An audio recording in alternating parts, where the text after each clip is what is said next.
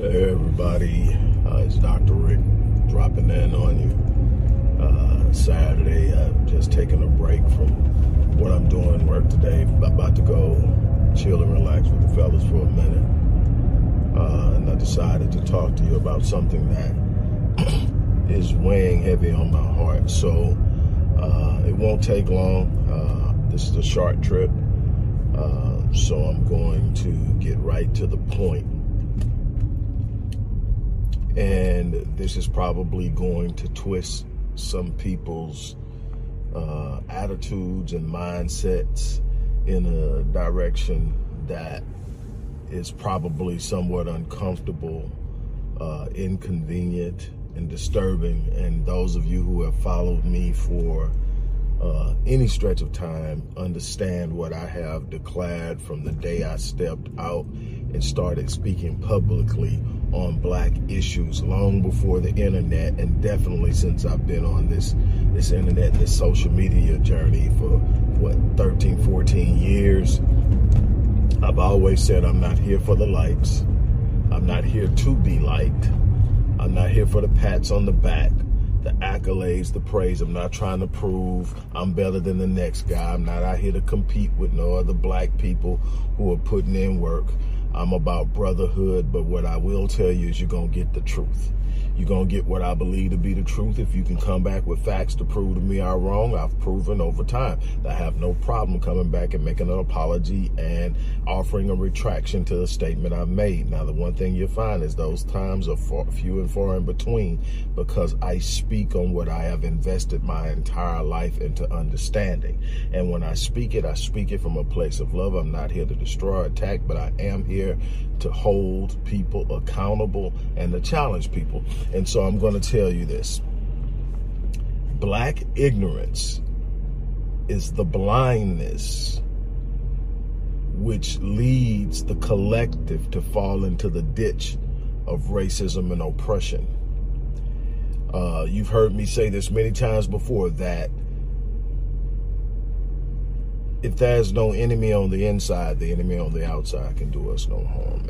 And Neely Fuller Jr. said this about racism. He said, racism, white supremacy, if you don't understand it, if you don't understand how it works, if you don't understand how it impacts you, if you don't understand the mechanism and everything you think you know, will only confuse you.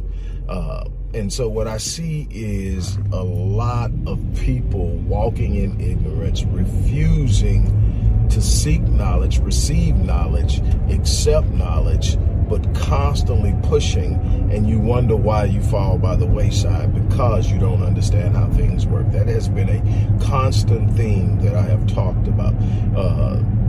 The media propaganda that constantly spews out negative stereotypes about blacks across the board, whether it be black men, black women, whether it be blacks in general, whether it be the lack of blacks in the area of academia, all of these different tropes that are pushed out and presented to us, we tend to accept.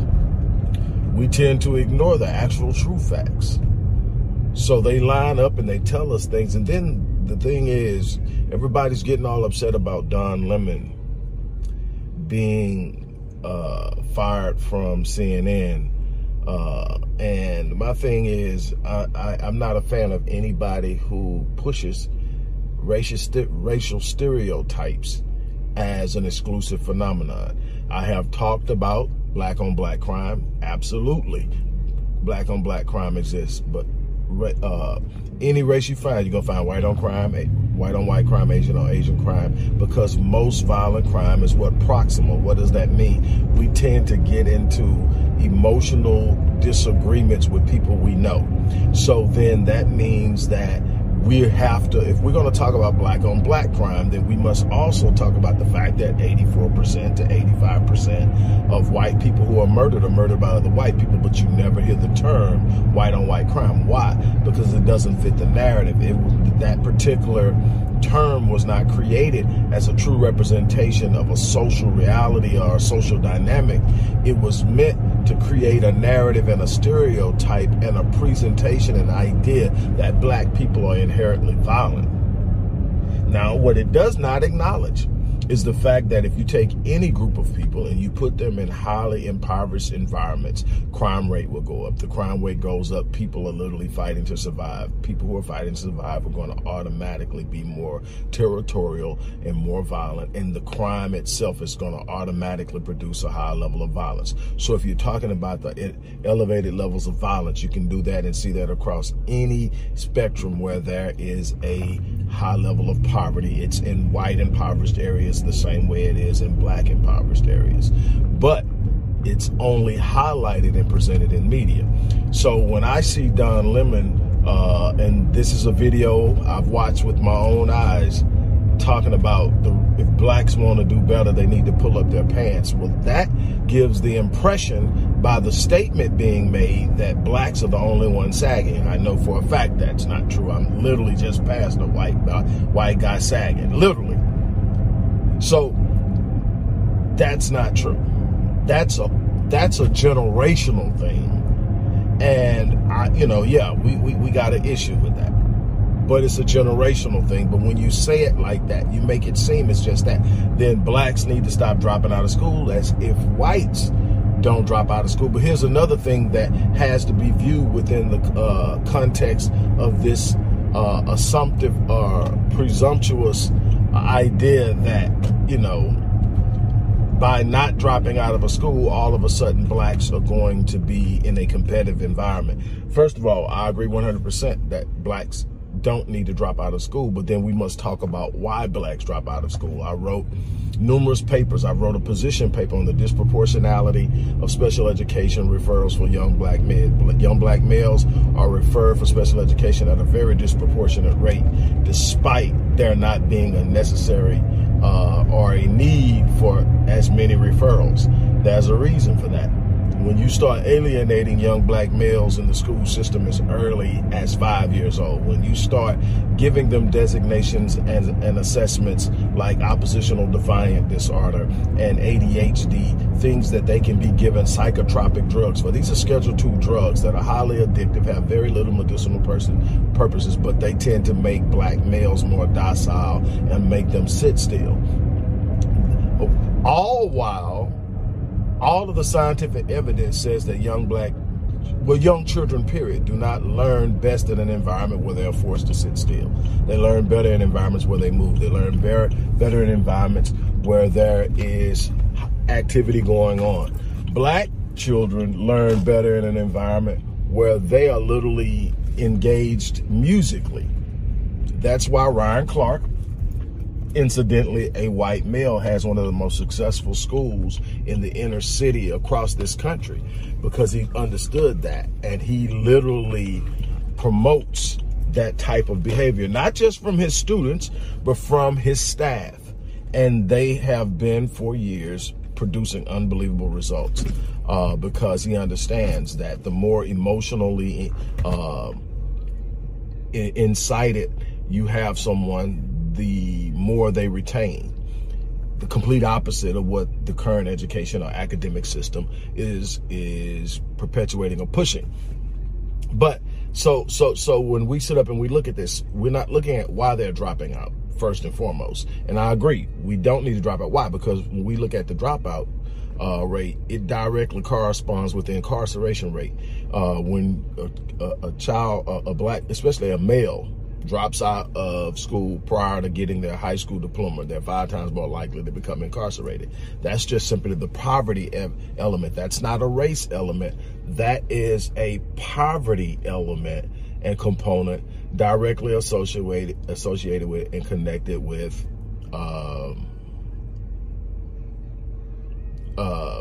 poverty. But they're going to be 5 times more likely to become incarcerated. Also, they're going to be policed at a higher rate than any other group. So they're going to be at risk.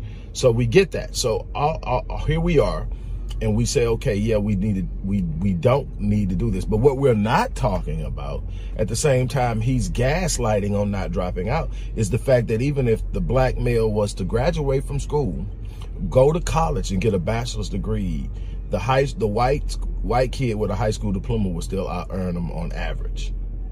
That's statistically the reality, but that's not discussed because that's not part of the gaslighting of black people. And he went on with some other things and he talked about littering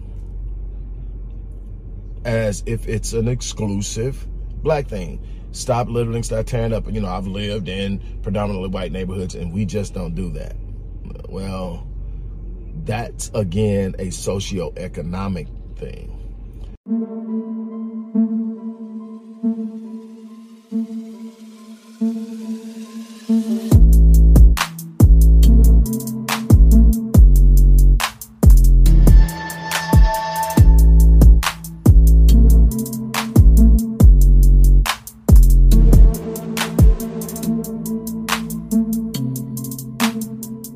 And anybody who understands and actually studies and does the research understands that. Now, this isn't just about Don Lemon for me. This is just something that I just happen to see. And it's sort of triggered. I'm like, and people are literally going hard, like, and defending him saying that. And you never see any other group sit up and say, yeah, we're screwing that up. Yeah, we really got that screwed up. And the thing is, they've trained us to police ourselves and accept things without explanation. And I've told you over and over again, one of the things that we're going to have to become better at is asking questions. It's not just whether or not I can see a reality or I can prove that a reality exists. It is also me asking the question why. Because in the asking the question why, now I must examine the cause. When I examine the cause, causality tells me what must be done to change it. Sitting up simply talking about what happens leaves a lot open for speculation, and you're allowing people to draw conclusions without any type of proof or justification or substantiation. And that can't be done in any other area, any other facet of life, and be accepted as proven truth or justified truth. But we allow it. We allow them to consistently push on us because we don't want to do the research. We don't want to get behind the people willing to do the research. We don't want to stand with the people doing the research. We think that if a white voice says it, it has more clout and more validity than if a black voice says it, no matter how informed that black voice may be. That leads to our demise because we are constantly being led to the slaughter. We are constantly being pushed off the cliff. We are constantly being led into ditches because we don't understand how things work, because we don't understand what we should be doing. We don't understand how we're being played. We don't understand that this thing we keep standing behind hasn't worked. We keep pushing white liberal ideologies, and we keep pushing it in the sense of political party affiliation, i.e. Democrats. But when you actually study the plight and the movement socioeconomically, politically, academically, and in so many other ways, the black struggle, the black plight, the black journey, you'll find that a great deal of our suffering has come underneath Democratic administrations.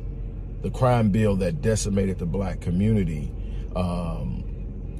was not only under a Democratic administration, it was introduced and championed by the current president of the United States. And while Clinton has come out and said that it's one of the worst things that's a part of his presidential legacy, Biden still standing and holding his ground, will not back down off of it. And a lot of that is just being old and just, you know, recalcitrant, whatever you want to call it. He's just, you know how old people get. So again, that's all of that. But at the same time, he wasn't that old. You got to understand that this man, this is in the 90s, in the 70s. This is the same man that fought busing of black children into white schools for equal opportunity and access to better educations. He said that that would create jungles for his children. He didn't want his children operating in jungles. This is the same man that, and the idea has been pushed for decades that if you're a Republican, you're racist. If you're a Democrat, you're for blacks. And the truth of the matter is, racism exists on both sides. You're talking about a left wing and a right wing. They belong to the same damn bird. That damn bird has been shitting on the heads of black people from day one, and they just play the game. And now we're watching where there's a merging and coming together. And this is what you see with the whole Tucker Carlson and Don Lemon thing, is the thing is coming together where you're going to eventually get to see where you can't tell which party is which. There are so many different things I can get into as far as basic values, interests, and principles, and how on the level of our values, our interests, and our principles, white liberal thinking and ideologies don't even line up, especially for black Christians. But yet, those are the ones who push this the longest. Why? Because it's what we've always done. It's what mama did, it's what dad did, it's what they tell. And every time that anything pops off, the first thing out of a damn's mouth is racist. And all that takes to trigger a black person is to call another white person, especially if it's a Republican, racist. Nobody's looking for what is being done on either side. I don't champion either side, but I'm talking about how we tend to lean toward a side that has proven to us that they smile in our face, rub us raw on the backside every damn time. You got to ask yourself, if Dems are so good, and we've had a pretty good run of Dems, we had 8 years of,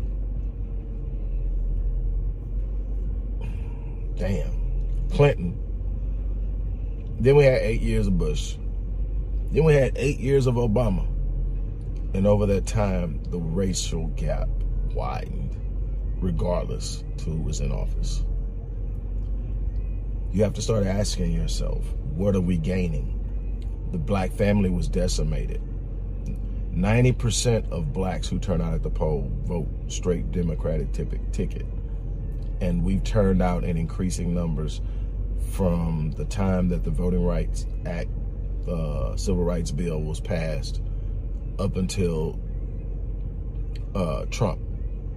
Increased turnout every freaking time, every presidential cycle, 90+% voting Democrat.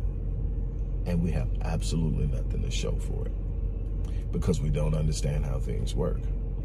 We put so much value in the vote that we built nothing to hold anyone accountable. We built nothing to measure what was being done for us. We have no systems in place, no agendas in place, no protocols in place. None of the things that we should be having in order to measure where we're going, how we're getting there, and who is facilitating it. Do we need to have allies outside of the race? Absolutely. We're not big enough to operate without them. But, not in the U.S., but we can't do it along party lines because everybody within the party ain't for it. We've got to build allies that we can hold accountable. And in order to hold them accountable, there has to be something that we're expecting that we can say you did or you did not give it. And if you did not give it, there has to be an exact and specific and immediate response that they feel. And if we can't do that, then we're never going to be able to get anything done. Sitting around being caught up in our emotion and gaslighted all the time should get old. I just watch. I sit up and I say, okay, they just did this. Watch what happens. And here we go. We on fire about something that had jack shit to do with us. Or they gas us up about something that happens to a black person that shouldn't have happened. We get gassed up, fired up about it for a couple of weeks, maybe a month. And then man, what the hell happened to Sandra Bland? What happened? Just shoot, you ain't gotta go back. Ralph Yarl. How many of y'all still yapping about Ralph Yarl? I'm checking on him every day. I'm just saying, we are in that cycle. And here's why it's a problem. You didn't set out to forget about Sandra Bland. You didn't set out to forget about the other young ladies that were killed by police. There's so many names that haven't gotten justice. We only got a few that have gotten justice. You didn't set out to forget about it. Here's the problem. You were moved by your anger. Anger is an emotion, and it is a very short-lived emotion. It doesn't have endurance. You can't stay angry forever, and they know this. So they treat us like little 3-year-olds. They know that we're going to get angry, but they know that eventually that anger wears off and we go back to being who we always are, trying to fit in, trying to be accepted, trying to do what they say we should be doing, trying to live up to their standards and definition of what is, what's beautiful, what's classy, what's professional, all of these things. And we're policing each other to the tilt, trying to make one another act like they say we're supposed to act, instead of embracing ourselves and loving ourselves and standing up and being what we're capable of being, instead of starting to hold them accountable for how they treat us, instead of holding ourselves accountable for how we treat one another, instead of building something that we can stand on ourselves, we're sitting around taking the crap, taking the crumbs, and accepting every little freaking thing they throw at us, good or bad. Time is up for that. Time is up for that. I'm gonna get ready to get out of here, get in, go chill with the fellas for a little bit. You guys have a good day. I'm out. Peace. Yeah. They said I should give it up, like that just ain't good enough. Hello everybody, Dr. Rick Wallace here, dropping in with a little special announcement for those who have followed me for any stretch of time. You know, outside of the businesses that I run, like Myriad Business Solutions, the Visionetics Institute, Odyssey Media Group, I also do a great deal of work inside of the inner city communities in Houston, Dallas, and other areas. I'm asking now, as we push a fundraiser, that you support what the Odyssey Project is doing in the inner cities, especially with programs like Black Men Lead, which is a rite of passage initiative, and Restoring Ghetto's Forgotten Daughters, which is a program focused on helping young girls, but boys as well, suffering from childhood sexual abuse, rape, molestation, domestic abuse, absentee fatherhood, and so many other things.